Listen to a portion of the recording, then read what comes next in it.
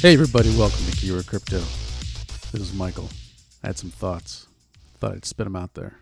I never really talk about investing per se on this show just because it's not so much advice on how to invest, just on things to be aware of and try to avoid and learn from the mistakes that I've made. My voice is a little weird today. I got allergies and I almost died last night. I might need to get a CPAP machine until they can figure out what my allergies are, because I was so stuffed up. I kept on waking up like every hour because I wasn't breathing anymore. It's a weird sensation, like waking up knowing that I was just woken up by my body because I stopped breathing because I couldn't breathe through my nose anymore. So, yeah, if you hear me sniffing, that's why. So things that I've learned about trading crypto, buying crypto, investing in crypto. Everyone's always like, well, not everyone, no one anymore who understands crypto is saying this, but they used to say, always check whatever you want to buy against Bitcoin. Is it going up? Is it going down? Whatever.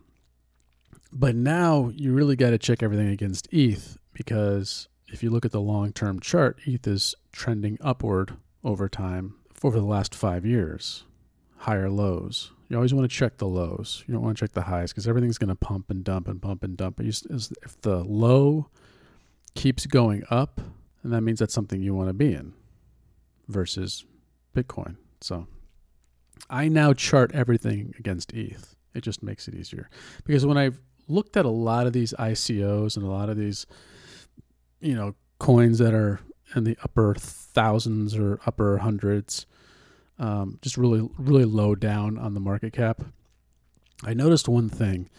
They would pump against Bitcoin, and then they would dump, and they would just flatline, just literally just a straight flat line for like a year or two or 6 months or whatever. And then it would pump, and then it would dump back down to that line and just be like, so I think like Doge is a perfect example. If you look at Doge, not this current cycle, but the cycle from 2017 or 2018, whatever it was. These are just flat lines, which means that like that's physically impossible if you think about it. Like all these assets don't go up at the same time, because if it's a flat line, it means that Bitcoin and the asset trading against Bitcoin are going up at literally the exact same percentage to keep that at a flat line. And that's when I started noticing, like, this just feels all completely rigged by whales. So I started looking at stuff against ETH, and I realized, wow, pretty much everything outside of a few coins are all going down long term. So I have a friend I have a friend who is really good friends with one of the main guys at Algorand. And he's like, oh, you should totally get into Algorand. It's gonna pump. And I look at the long term chart. Look at the daily and the weekly against ETH, and it's just a slow trend down. It has these big pumps, but it's lower lows over time. And that's pretty much the way with everything, except for like Solana and Luna, which, are relatively still new, like about a year old and maybe a year and a half old. They're trending up. So those are two things that I keep my eye on. And I'm not saying, like, obviously this isn't financial advice, but, something can change a trend. But you have to have done a ton of research in it, and you have to have a lot of faith in it. That's my advice. Just because if you don't have faith in it, when it continues to trend down against Ethereum, you're just losing money. It's like unrealized gains. It's like having something pump to $1,000 from $1 and then not selling it when it's at $1,000 and waiting for it to fall back all the way back down to like $5 and then finally sell it. So great, you bought it at $1 and you sold it at $5, but you could have sold it at $1,000. That's kind of what I mean. So like if I buy X coin and it pumps up 10%, but Ethereum pumped up 30%, well, I just lost a bunch of gains. So, you know, it goes back to the whole thing of like, if you don't know anything about that cryptocurrency, if you don't think it's gonna stick around long term against something like Ethereum, then why are you in it? If you're in it for a quick gain, and you're day trading, more power to you. But you got to look at long-term trends. And, if you're just praying that you can hit that jackpot of that one little pump against Ethereum and then sell it in time where you actually make profit in Ethereum, cool. Good for you. But I don't recommend that. And if you're a U.S. citizen, I absolutely don't recommend that because you have to pay taxes every single time you trade. And so why create more taxable events for yourself? If you believe in cryptocurrency, it's smarter in the long run from a tax standpoint, unless you're going to buck the system, buck the trend of, out trading the market, which, almost nobody day trades and is successful doing it as, for a living, unless you're like a major whale. So just keep that in mind. Like there's, if you have something you're super, super pumped on, yeah, go for it. But just realize that if it was in Ethereum and it's trending down against Ethereum, you're just kind of losing money, which that's okay. Because if you have faith in this project, you don't mind the short-term loss. If you have that much faith in something, put your money where your mouth is and support it. Nothing wrong with that. If you listen to the channel, I like Nano. So I have a small bag of that, and it continually trends down against Ethereum. And I know that I'm losing potential gains if I just had that in Ethereum. And, doing DeFi stuff and blah, blah, and maximizing my returns on Ethereum. But I like the project. I like, so I'm taking a gamble. It's my moon coin or whatever, So it's okay to have those. Just be very aware, because I keep getting people sending me stuff all the time. They're like, oh, have you checked this out? Have you checked that out? Have you checked, like with the Algorand thing? I had another friend at work like, oh yeah, I'm in Algorand with all these guys. It went up, 30x. I was like, cool. Did you look at the chart against Ethereum? Well, I don't do that. I'm like, okay, cool, because Ethereum went up 50x. So you just lost, 20x gains in the long run. But if he's amped on Algorand and he wants Algorand to do that, if he wants to support that, that's totally cool too. But just ask yourself why you're in something. Are you gambling? Are you risking? Are you making wise investment decisions? Or are you, being steered by the market, by the community, by the FOMO, by the pumps to make bad decisions? Not necessarily bad decisions, but just impulsive decisions. Are you reacting to the market, or are you, being smart and thinking about it ahead of time and making smart decisions with your money? Because it's at the end of the day, it's your money. These are investments. Unless you're just trading cryptocurrency like a slot machine, and then more power to you. Sweet.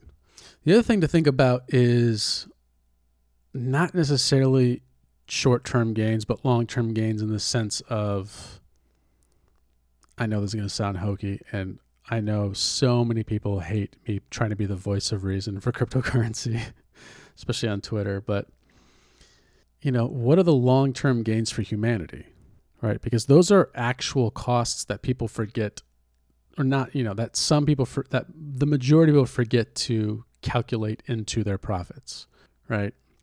Now, I'll probably get 1 million people trying to gaslight me about Bitcoin, saying Bitcoin is actually good for the environment, that we're burning all this extra energy that's completely useless, and securing a network that only 1 million people use on average a day.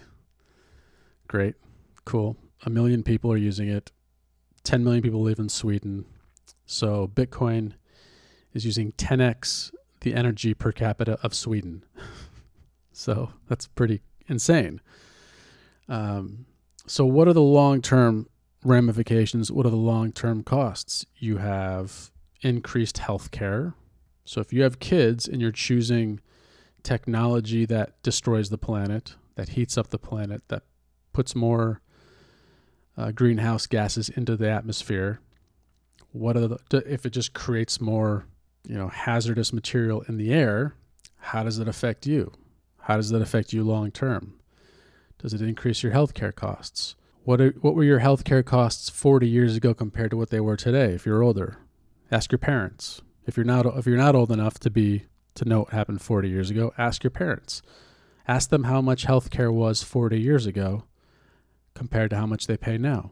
These are things that aren't always tied to the economy.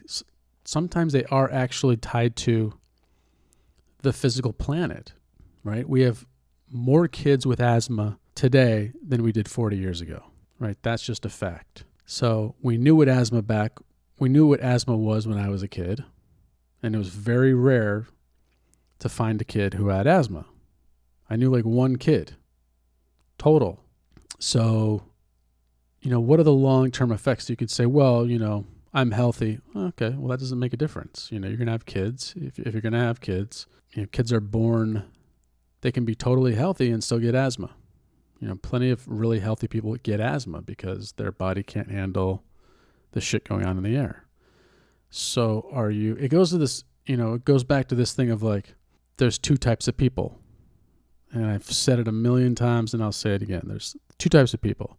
One person looks at the problem, denies the problem exists, and then gaslights anybody who tries to talk about the problem. They attack, they divert, they deflect, they do whatever they possibly can to try to convince you that the problem isn't real, right?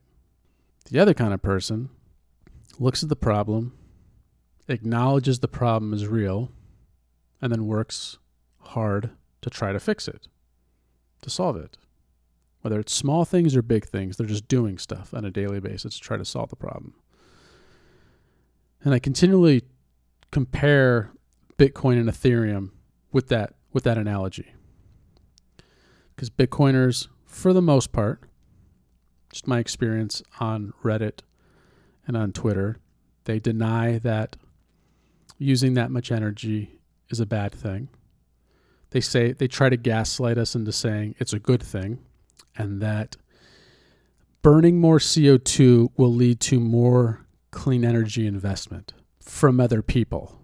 So they're burning down your house and saying, if I burn down your house, it'll lead to more firefighters.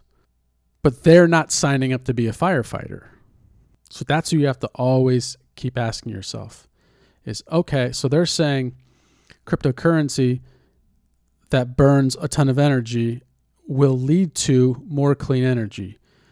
Are you investing in that clean energy? Are you the one creating that clean energy? No. Okay, so you're just hoping somebody else will do it for you because you don't want to stop your bad behavior. That's very telling. Whereas Ethereum people, and I don't know if it's necessarily because of proof of work and greenhouse gases and global warming and all that stuff, or if it was just because of CryptoKitties in 2017 completely shutting down the network. One NFT project completely shut down the entire network, made it unusable. Not shut it down, just made it unusable, ground it to a halt. I don't know if it was that or if it was that in combination with the dangers of proof of work and seeing what it's been doing to the planet and what it can do to the planet. But whatever it is, in 2017, 2018, they started talking about, okay, we got to move to proof of stake because it's not scalable. It's not going to work. So they actively are changing the fundamental infrastructure of Ethereum. Whereas Bitcoiners say, well, somebody will come up with a layer 2 solution, like Lightning Network. Okay. Well, that took a long time and it still doesn't really work that well. That's just putting it off on somebody else. Whereas Ethereum says, hey, anybody can create a layer 2 solution. Cool, go for it. Everybody start doing it. So, there's dozens of layer 2 solutions maybe a dozen that are like really trying to get going and make it work. And then you have competitors like Avalanche and Solana and Luna. So it's like there's just so much stuff happening. And then also they're trying to move to proof of stake on top of that. So they're not relying on all these layer 2 solutions and competitors to solve the problem. They're trying to solve the problem as well as encouraging people to build around them to help solve the problem. So it's like an all hands on deck type thing. There's no passing the buck onto other people, onto the next generation because that's what Bitcoiners are doing when they say it'll lead to more clean energy. Well, they're not the ones creating it, so they're passing the buck to the next generation. They're creating a mess and expecting the next generation to clean up after them so they can have more money.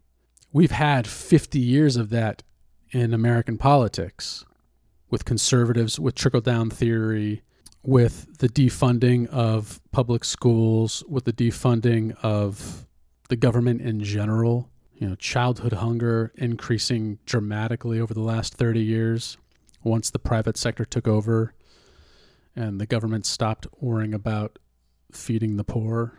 So we can pass the buck as much as we want, but I think most Americans, Gen X or younger, are very, very conscious of the negative effects that have been brought about by that behavior from the boomers, from baby boomers. Gen Z more than anybody, like millennials more than anybody, just because they came out of college during they came out of high school during the Great Recession, and then just they've been hit left and right. And then as soon as the Great Recession starts to finally come up, then COVID hits, and it's just like, so that's two massive, planetary almost shutdowns in their early adult lives when they're supposed to be making the bulk of their money. This is all coming from bad conservative politics of passing the buck. And I'll throw in neoliberals too. I hate neoliberals. They're conservative at heart. They're cool with gay marriage. But that's all it is passing the buck so they can reap as much benefit and reward as possible without having to pay for the long-term ramifications of their actions. And this is what I mean. It's just like, what's the long-term cost? Great, you spent, a tiny bit of money to buy 15 houses, and now nobody in my generation can afford to buy a house. The vast, vast, vast majority of people in my generation and younger can't afford to buy a house. So now people are spending way more on rent.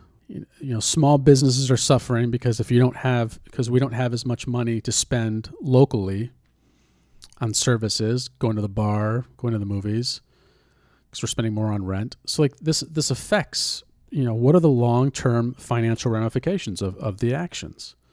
So there's all these trickle-down things, and not in a good way. There is trickle-down economics, but it's trickle-down pain. The pain just keeps trickling down further and further and further. So what cryptocurrency are you investing in? Bring it back to that. What are the long-term ramifications of your project? You have to think 12 moves ahead on a chessboard. You can't just say, I want to take this piece. You have to look at the reactions, the cascading effect of your one move. It's going to cascade, 20 moves down. What's going to happen to your kids? What's going to happen to your grandkids? What's going to happen when you retire? Is the planet going to still exist the way we think it will? These are really insane questions to think about, but there's talk that by 2100, there could be like 4 feet of sea level rise. If there's 4 feet of sea level rise, that's like 20% of our country is underwater at that point. So this idea of like everyone's, I don't get it. Like, all the Bitcoin maxis are like, yeah, we're all moving to Miami. It's like, bro, Miami's going to be underwater in 10 years, maybe 20. It's already underwater like 3 months out of the year. People were walking. Same thing happens in Venice, Italy. The tides are going so high now. People are walking through water during king tides. Like, that's insane. So you have to think about these long-term ramifications. It's so easy to get caught up in like quick gains. But if you're not thinking about your future, and that doesn't mean don't have fun now. It just means like keep in mind, okay, if you're making a financial decision, think about it long-term. How is this going to affect me long-term? Is it okay to invest in a coal? Like, should I buy coal stock because I know they're going to be using a bunch of coal this winter because there's a natural gas shortage, so I can make immediate profit off of coal. But is that ethical? Is that harmful for you long term? Is it worth taking that investment out of clean energy and helping that grow faster just so you can make one quick profit off this winter? Like, are you actually helping yourself long term by doing that? Or are you hurting yourself long term by doing that? I don't know the answer. I can't see into a crystal ball. All I know is the information we currently have, right? And things are not going well. So, you can continue to put your head in the sand, or you can put your head in the sand and gaslight people and say it's not a problem and you're just being dramatic and hyperbolic. Or you can acknowledge that this stuff is actually happening and you can work to help rectify it with your investments. And the only reason I invest in Ethereum is because they are that second person. If Ethereum wasn't planning on moving to proof of stake, I would not be invested in Ethereum. I just wouldn't. I don't want to support projects that aren't thinking long term. So you also have to support change, though. Like, this is my thing, is the vast majority of Bitcoiners that I come into contact with do not support change in Bitcoin. They don't accept bigger blocks. They don't accept moving to proof of stake. They don't accept anything. They do not want to fuck with their moneymaker. They invested early and they're locked in there, and that's it. Like, that's their sugar daddy, and they don't want to mess with that. And they're afraid and they're scared, because they're seeing the world changing around them, and they're seeing that Bitcoin is not keeping up with that change. And so they just start gaslighting and attacking other projects. That's what they do. I mean, that's what fucking Peter does. He just calls everything a shitcoin. Shitcoin shill, shitcoin. Because he's fucking scared. He realizes that he has no data on his side. He can't actually argue a point and say why Bitcoin is better than any other cryptocurrency out there.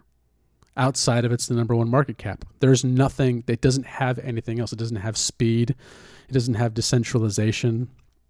You can claim security maybe, but not really. I mean, any coin that currently hasn't been hacked yet can claim the same exact amount of security. So I don't, when you don't have data and you don't have facts on your side, that's when people start to be aggressive, verbally abusive to people because they're scared. And it's just that, and the thing is, it's self-made fear. All you have to do is hedge your bet and go buy Ethereum, go buy Nano, go buy Solana, go buy something, whatever's out there.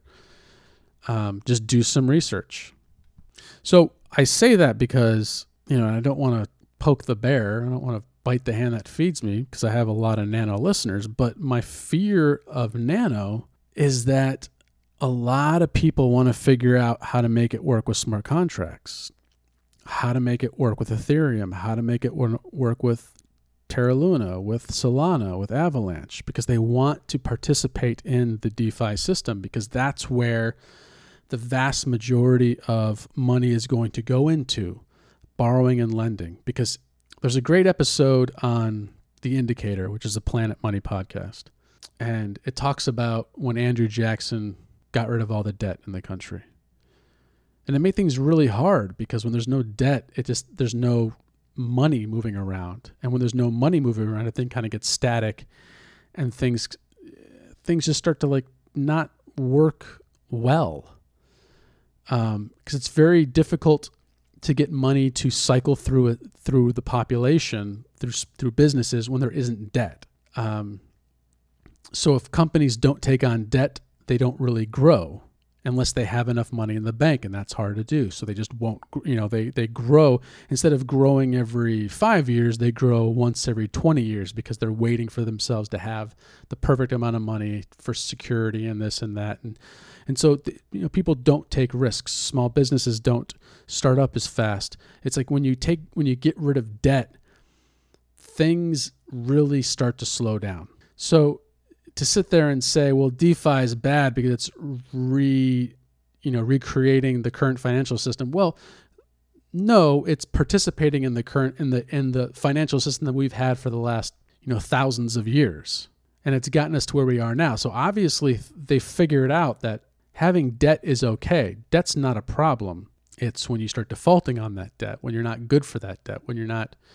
That's the thing, like the U.S. having a huge, everyone's like, oh my God, our debt limit's how much we owe is so high. And it's just like $20 trillion. Or no, it's like $30 trillion. That's our current, that's the debt clock.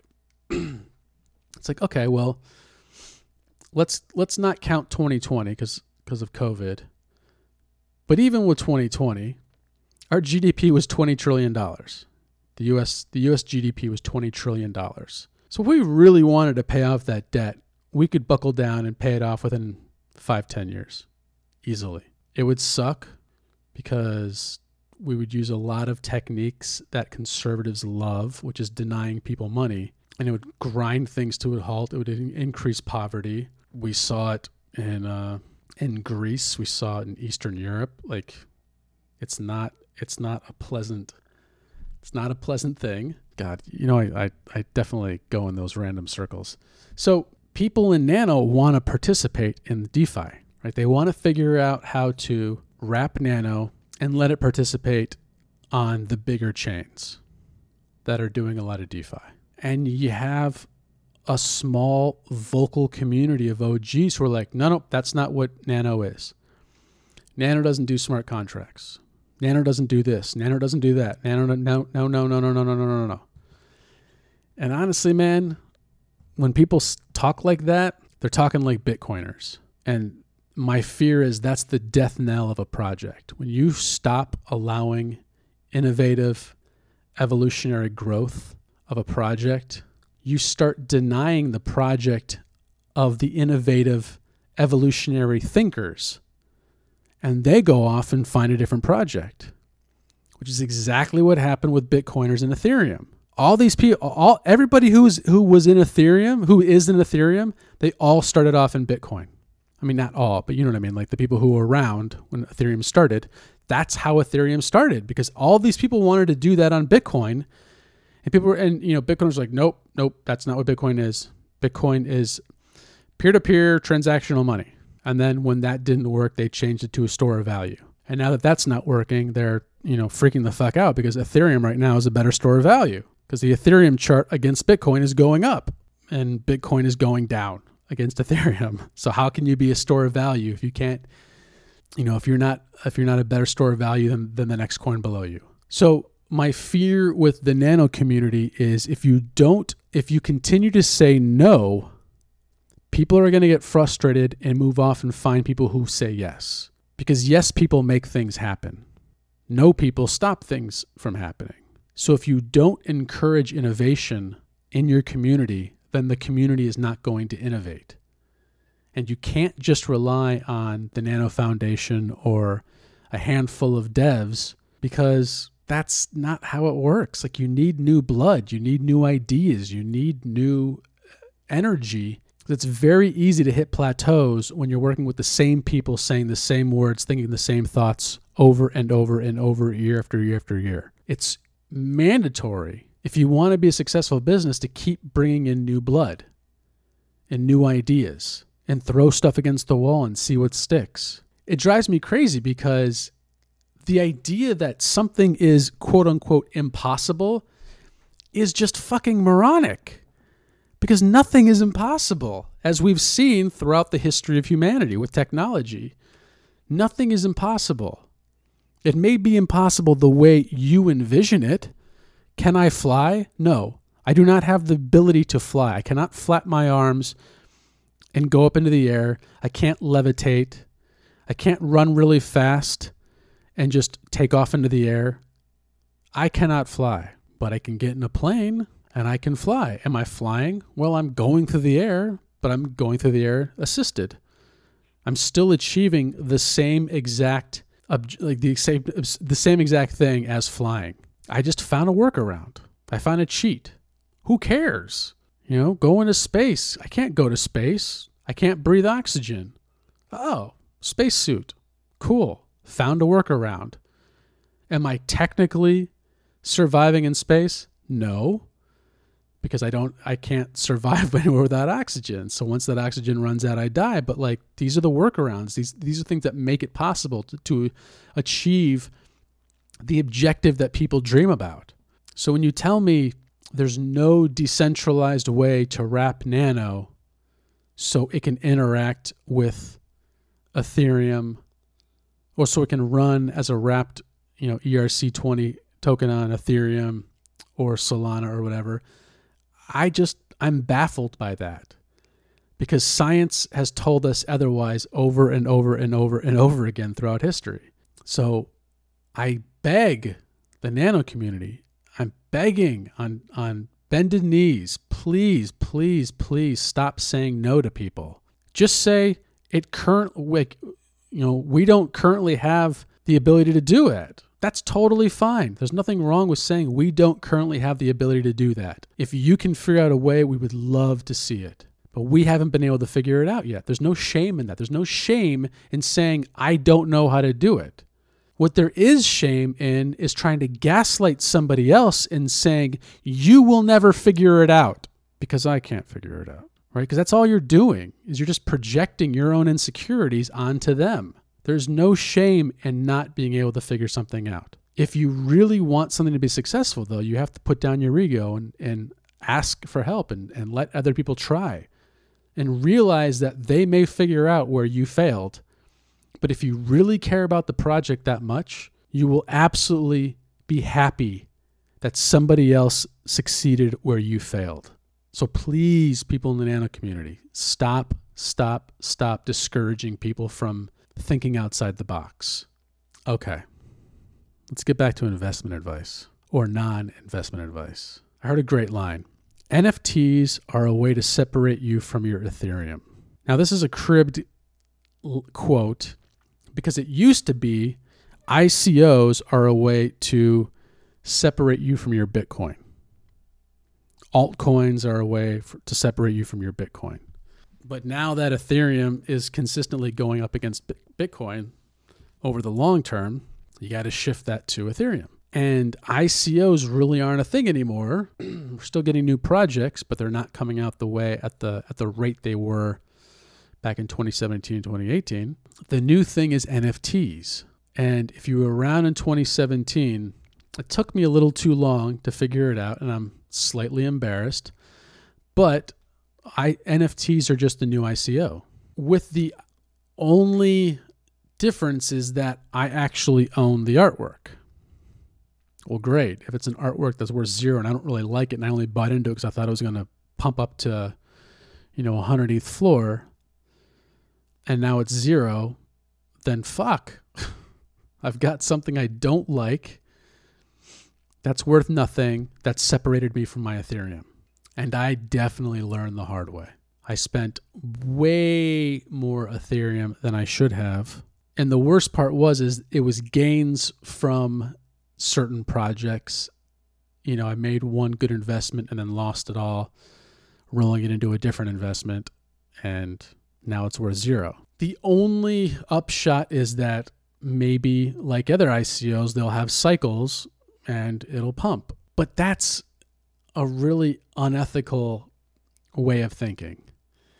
Because when I say that, all that technically is saying, oh, great, maybe it'll pump and so I can sell it to somebody else. And then it'll dump and they'll be stuck with it. And it definitely is that whole, game of musical chairs. Who's going to be the last one holding the bag? Which is frustrating because NFTs as a whole, and I'm not saying all NFTs, because I absolutely love NFTs. I absolutely love the idea behind them and what they solve for artists. I did a whole episode on why they're amazing for artists.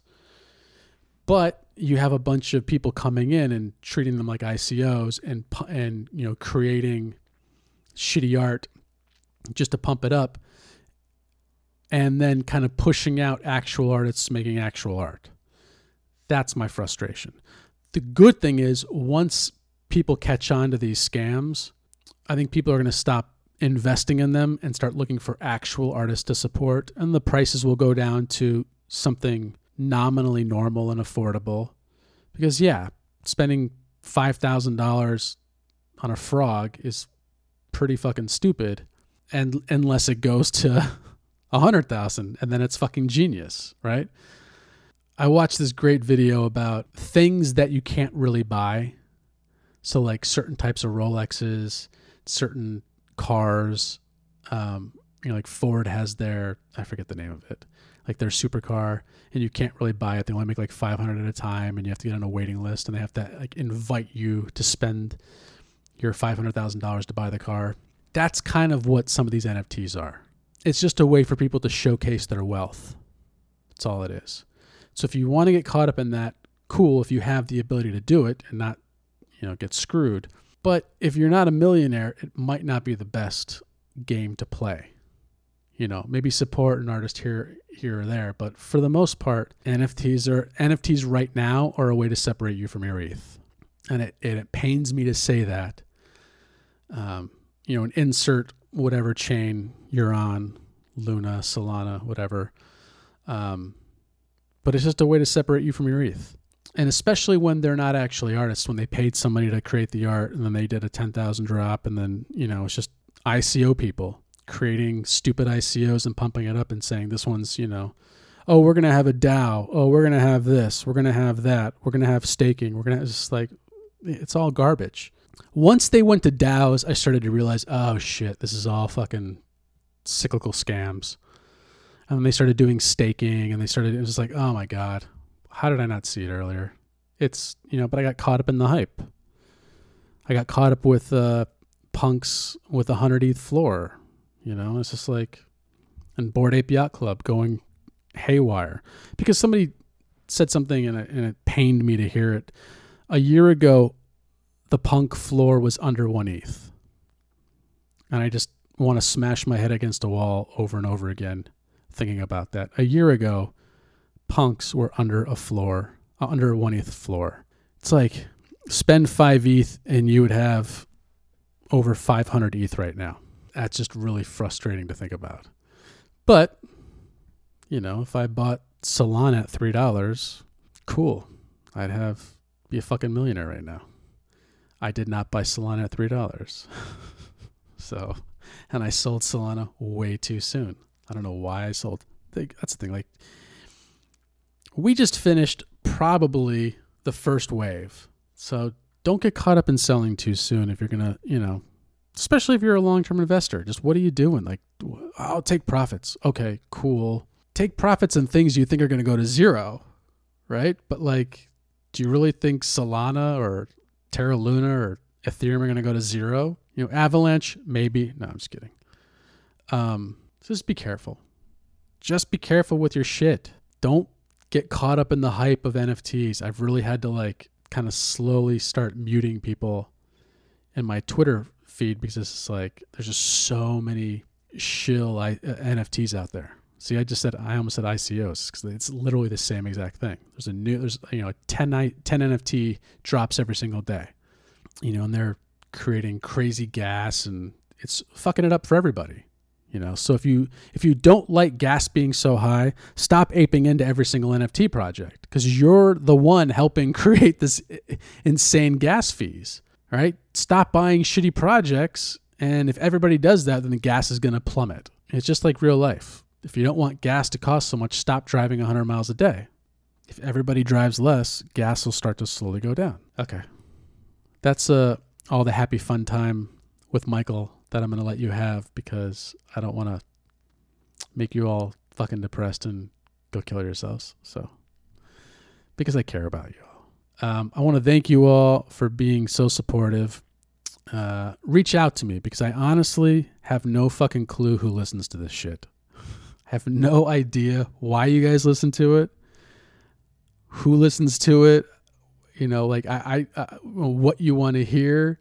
I mean, just want to hear more ramblings of some fucking poor guy who is too ethical for his own good and makes really bad decisions with his money and then talks about it and tells you all about it. Do you want more interviews? Do you want, I have no fucking clue. Here's the thing about The people who listen to this show are pretty smart. And I'm not saying that to blow smoke up your ass, but seriously, because this isn't a shill podcast. It's never been a shill podcast. It's not number go up. It's not directing you to the next quick 100x. It's none of that. This is like thoughtful, critical thinking. And people who are just out trying to make want to gamble at Vegas don't want to listen to Mother Teresa while they're at the casino, Somebody telling them this is how you get into heaven. You're like, fuck you. I'm trying to fucking win $100,000 on crap so I can go get hookers and blow. You're like, it's like cool, great. That's not the target demographic.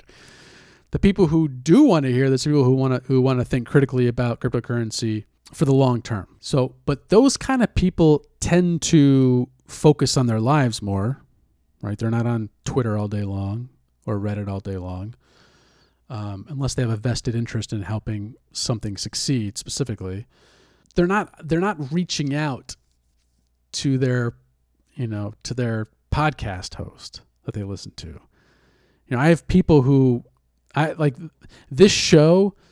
I remember when I was on a Viv's show, he DM'd me, he said, "Hey, we hit over 1,000 listens," and that was like within 3 days. I was like, okay. I think I've gotten over 1,000 listens like twice. So the people who listen to this show do it over time. It's not like, oh, new episode, I'm going to spend the next 2 hours listening to it or whatever. It's just like, I'll get to it when I get to it. I have a life. My life is more important than the podcast. And that's great. Those are the kind of people I want listening to this. But it also does kind of make it hard because I don't hear from anybody outside of a few people on Twitter. And if you're not on Twitter, it makes it hard.